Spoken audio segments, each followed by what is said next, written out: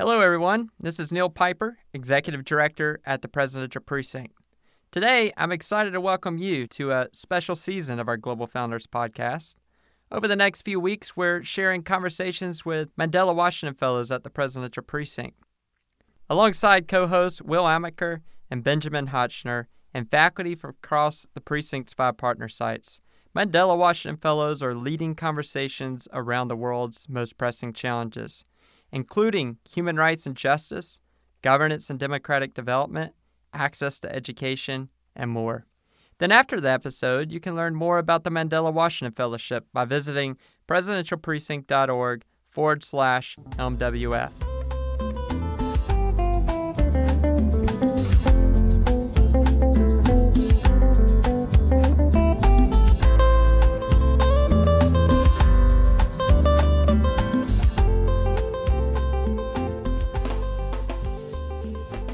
Welcome, folks. We're here today at James Monroe's Highland. We're sitting down with Haywan Burhani and Sarah Bonharper to discuss cultural heritage and architecture. So, to begin, can you tell us a little bit about yourselves, your involvement in developing and protecting history, and the initiatives that you both work for? Okay, my name is Haywan Burhani. I am from Ethiopia. I'm an architect by profession. I am currently specializing in conservation of urban and architectural heritage. I co-founded an association that is dedicated to the preservation and protection of heritage buildings in Ethiopia. I am currently working on a project that is structured in a way to first create awareness and youth involvement, and also inventory and documentation of heritage buildings in Addis Ababa. Then we will expand into other cities in Ethiopia. So basically, that is my background and what I'm working on currently. I'm Sarah Bonharper, and I'm the Executive Director here at James Monroe's Highland. By training and practice, I'm an archaeologist, and my role here is in public history, essentially. So engaging the public with stories about the past, and in fact directing new research and creating new narratives here. Our most significant research in the past handful of years has been in the re-identification of the standing building here on site, long thought to be a remnant wing of Monroe's main home, that we now understand is his presidential guest house built in 1818, and then the identification of the archaeological remains of the actual main house, which was built in 1799. So this upends our understanding of the site and opens the door to all new interpretation, which is a really exciting moment and a great place to be. Thank you so much to you both for your fascinating introductions. Both architecture and culture are highly dependent on place. In your case, Haywan, you can see your focus is in Addis Ababa, while in your case, Sarah, your focus is here at James Monroe's Highland. How do you think architecture can tell us a story about culture? Okay, for me, architecture is a crystallization of time. I can shortly describe it like this because it will show everything that a society was doing, and it's like a key to solve many of our ambiguous questions about the past. And also it's like how you study cultural anthropology basically lies in architecture, and I think it's the foundation of understanding our past, and protecting it will be a very, I'm so passionate about it, so I cannot find a suitable word to express how important it is to protect our past in order to look towards our future.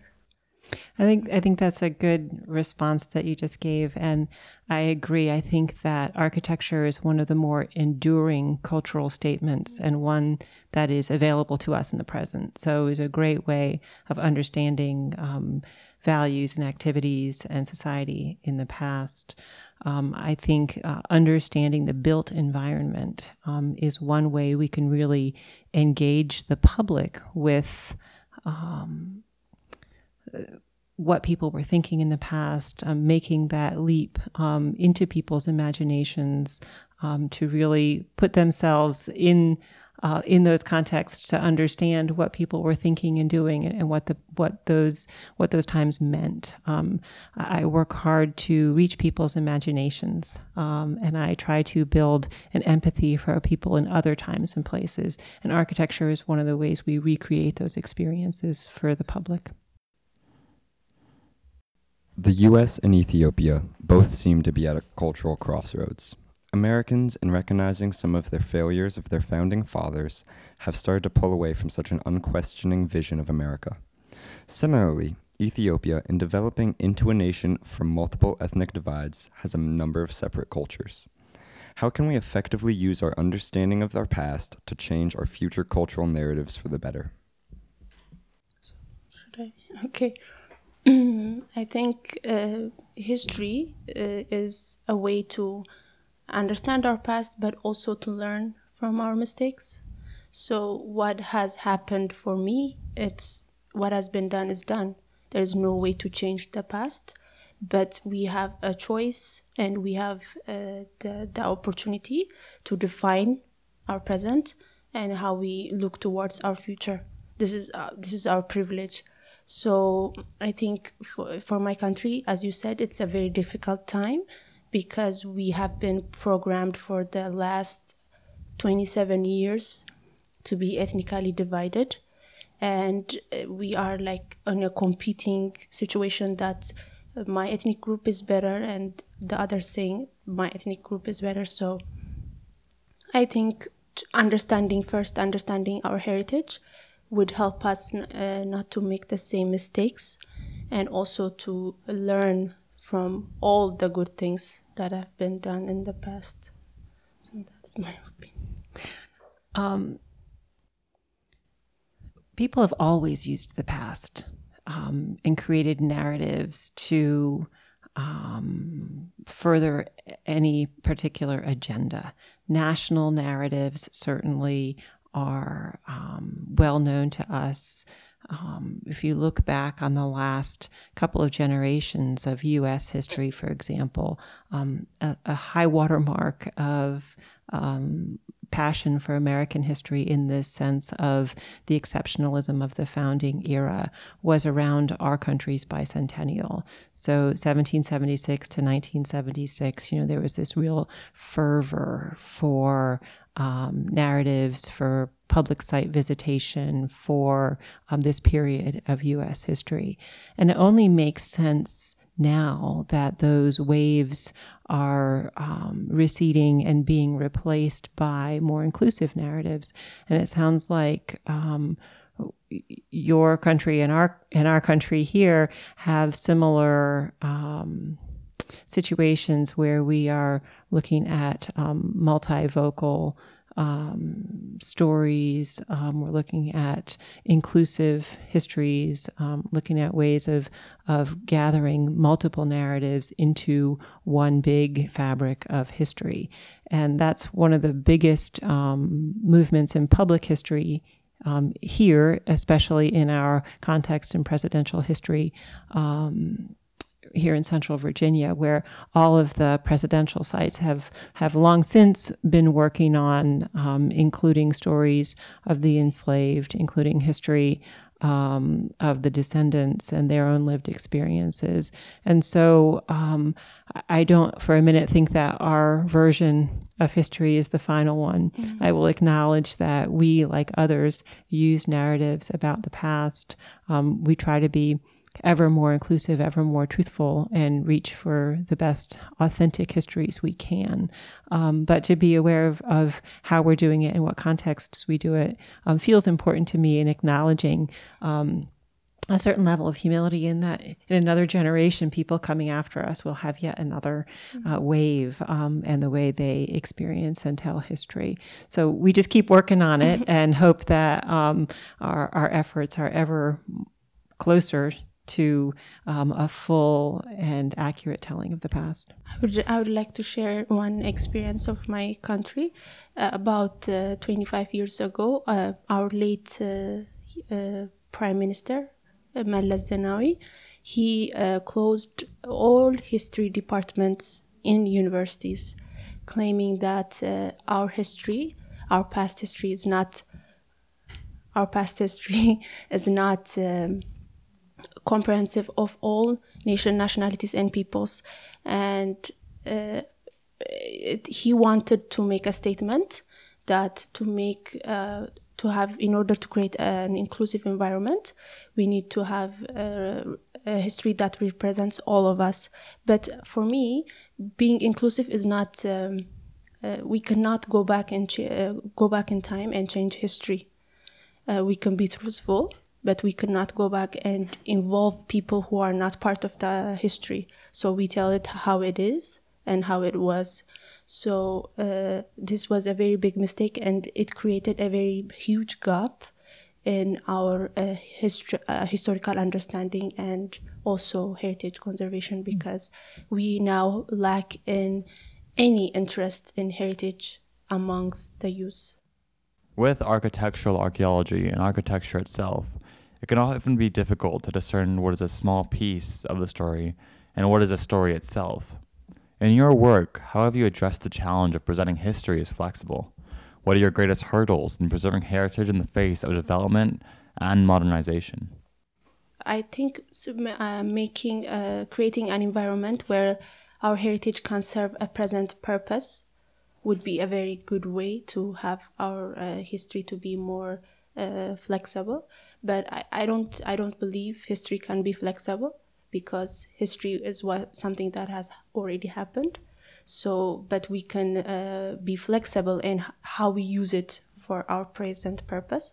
So we have to, for me, when I work on heritage buildings and finding new purpose and adding new function to a building, I just concentrate on the value, because different buildings have different historical value and heritage value, and how we use them, how we modify them, and how we transform them depends on the value of the heritage. I can give you an example that our rock-hewn churches, they cannot be redefined and serve a present purpose. They are still serving as a church, but we cannot dramatically change them into an office or into a residence. But we can be more flexible in the less valuable buildings, as like if they were residence, we can make them an office. So these are the approaches I am trying to use, because we have to meet these development needs. And we cannot be stubborn, and we cannot afford to lose the argument that we are stuck in the past, because we have to be flexible in order to make a point that we are also looking towards the future. I think that's a great answer for that second part about development, and how we adaptively reuse buildings really has to depend on what the building is. And I think you said its value or how rare it is. So I like that very much. So let me address a little bit that first part about knowing that we are not dealing with a complete data set. Archaeologically, that's one of the real basics. We don't ever have all the information that was present in the past. We don't have all the physical remains, and we certainly don't have the social systems, which are no longer extant. I think the way we address that, of course, archaeology has lots of great analytical methods for dealing with that and making good site interpretations and interpretations of artifact assemblages. But from a holistic standpoint, I think really here that exact question is an entry point for engaging the public. People like to be a part of the story. They like to be engaged in that learning. And so what we have found here is that inviting people to witness the story as it's unfolding, to be in dialogue as our knowledge grows incrementally, has been a really key point for us. And so just to be upfront about that, say we don't know everything there is to know now, but we we're learning, and here, come and learn with us. We'll tell you how we are making the interpretations we'll tell you how we transformed our biggest understanding of the site, and please do follow along as we find out more. There's plenty left to do here. Sarah, you mentioned engaging the public in this developing narrative. As you said, the U.S. is at an all-time low in visitors to historical sites. How do you think you can bring the public to visit the sites and monuments to learn more about our collective history? Well, I think,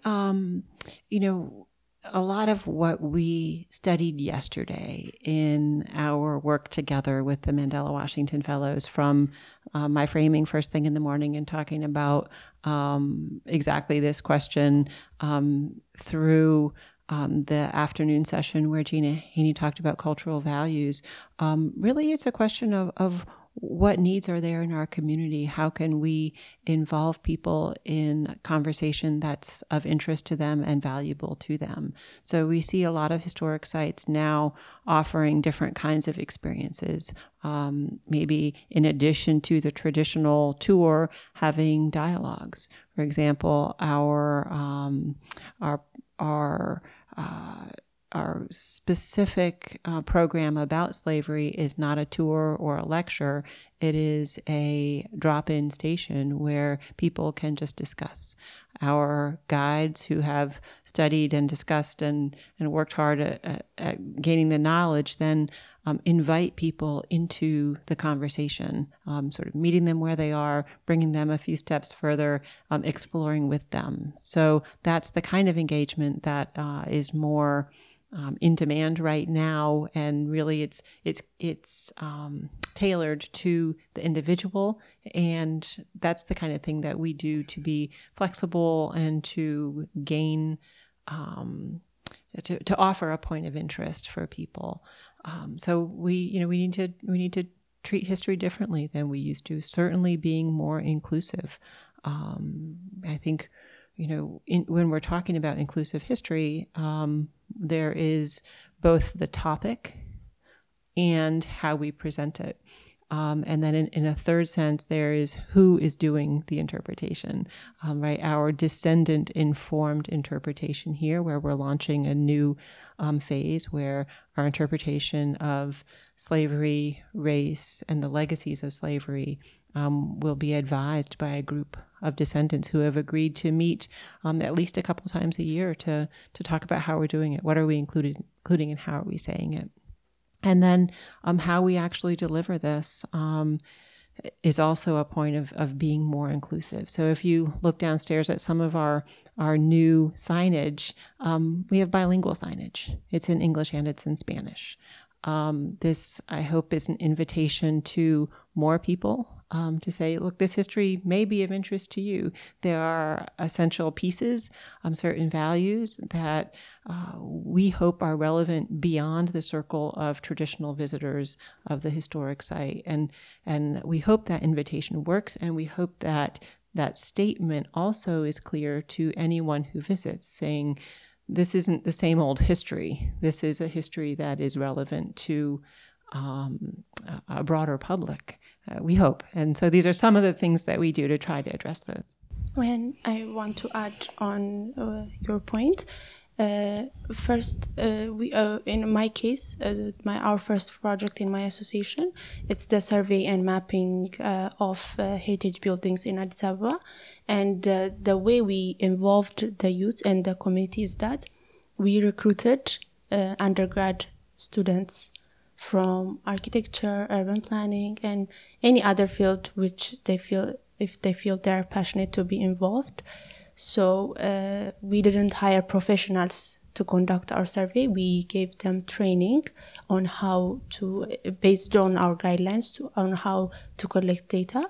So this is how we involved them. And the next step, the next project we are planning on studying and understanding of how to transfer heritage buildings, because most of them are owned by the government, and they are currently serving as a multi-family dwellings. Like 90% of heritage buildings are like this in Addis Ababa. So we are trying to design a guideline to transfer them into private ownership. And while doing that, our core principle is going to be how that building is going to be accessible to the public, because the society has to see how heritage building can be transformed and how it could serve a purpose in the present. So we are trying to develop this type of guideline in order to restrict investments and involve the public. And Taiwan. Thinking back to Ethiopia, developing countries often face a presumed dilemma and dichotomy between modernization and development and conservation and heritage. Why do you think conservation and heritage is important? Well, there are I can give two examples. The first one is any building that has served, be it 100 years, be it 10 years, be it 5 years, is more sustainable than any other building that would be built after that building will be demolished. That is a scientific fact. So conservation is not just about history, it's also about sustainability. And we, as a developing country, I don't think we have the resources to waste. We're bringing down buildings, building something up. I don't think we have that kind of resources.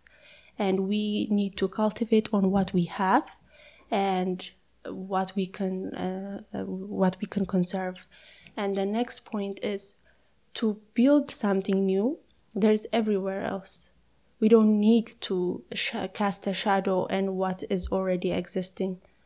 And that is my second point on why conservation is important. And besides the heritage, the historical, the identity value of heritage. So.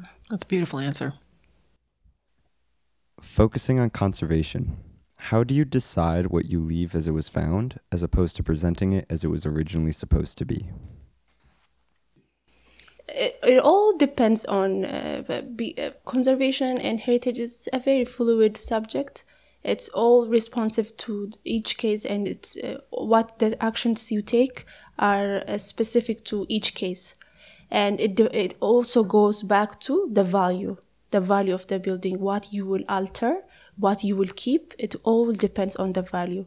So I don't know how to answer that, but it depends on the specific questions. But for me, conservation, when we intervene and when we restore, we have to be visible, we have to be bold, because people should, and we don't want to imitate.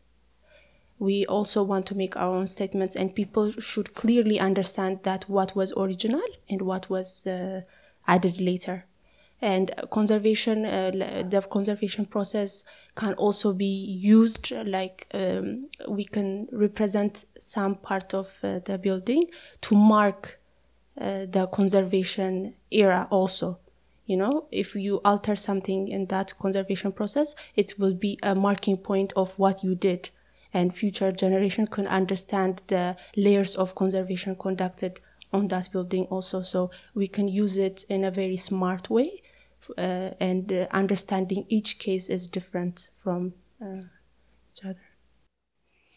And I think part of that value that you mentioned is also the public value. If you think now about our specific circumstance here at Highland or at similar historic sites, which is a little bit different from, say, an urban context of public and private land use, at these historic sites, part of the value is how well we can illustrate maybe a certain time period or activities in the past.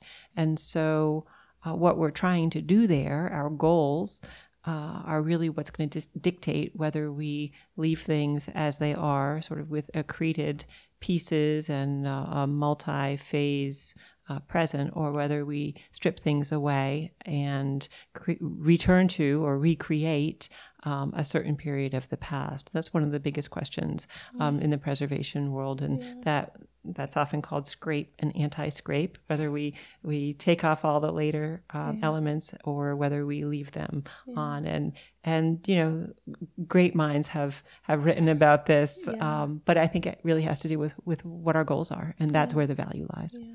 And to add on that, different conservators' approach is it's very diverse. Some of them would want to be very bold, and they want to be very visible, because they think like imitating every element of the building, they think it's unethical, because we can never be authentic.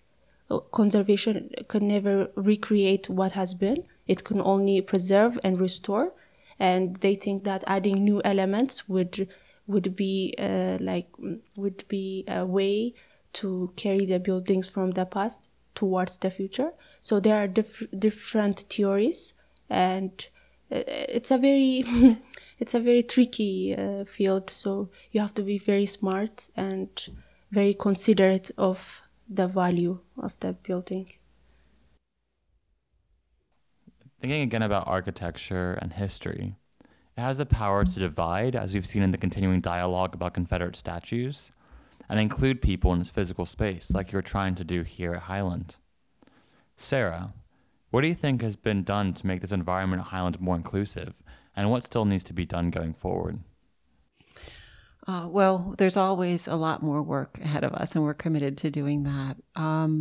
So in terms of inclusivity, the things that we can mention, I touched on the multiple languages in our signage, which is an invitation and a statement, the inclusion of diverse narratives, and then how we tell those narratives from a multivocal perspective. If we introduce James Monroe's presidential guest house and say that he built it for his guests while he was president and so forth, that's one way of presenting it. But then if you look at our augmented reality tour, that building is first presented there. It's introduced by the animated characters of two enslaved people who are discussing the enslaved carpenters who built the building and talking about their personal experiences building the building.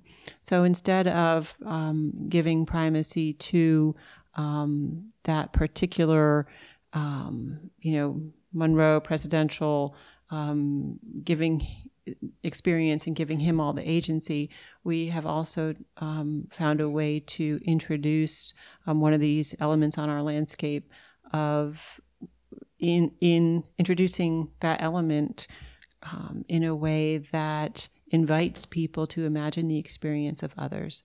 And so a multivocal history or sharing perspective. Certainly there's things that we're going to talk about Monroe and his political accomplishments, the long reign of his career, but also including the stories from varied perspectives, I think is one of the ways we can make an inclusive history. The statues in Charlottesville is certainly a case that, to turn back to the very beginning of our conversation today, I talked about the way we use the past in our narratives about the present. We do that on a national level. We do that on a local level. We do that for certain ethnic, political, heritage causes all across the board. So also being aware and being sensitive to those uses and what they mean, what is the value that they're evoking. And Heywan, how do you think your work is contributing to a shared sense of identity and culture going forward? Well, I think it's a very tricky question, and it depends on how you view inclusiveness, because as an Ethiopian, we share all this heritage together. It's not just one ethnic group's heritage, and I think the question should lie, the focus should lie on our sense of nationality, because if we develop our national pride, it will automatically make us feel included. in the process of heritage conservation. I can give you an example of Eritrea. The city of Asmara is currently registered as a UNESCO World Heritage Site. It's a colonial period architecture. It was designed by Italians. All the urban layout, each building is designed by Italian architects. And through the process of this registration, many conservators, urban planners, architects, historians even were claiming that this city, it doesn't represent the heritage or the history of Eritreans. But the arguments they made, like Eritreans and the Eritreans who were in the process of the registration, the arguments they made is that it's the labor of our ancestors. And we are very proud. And after our freedom, we were the one who occupied those buildings. So we are stating the history as it is, and we are proud of it. So I think in a way, everyone is involved in the history, whether be it in a small way or in a very large impact. Everyone is involved. And as any Ethiopian, whatever history, whatever ethnic group's history or heritage, for me, I consider it as myself. And the question lies for us as a country in the building the national feeling. Thank you both so much for your wonderful dialogue today. If anyone gets the chance, I highly recommend scheduling a visit to James Monroe's Highland just outside of Charlottesville. And if you'd like to learn more about what Hewan is doing in Ethiopia, click the link below.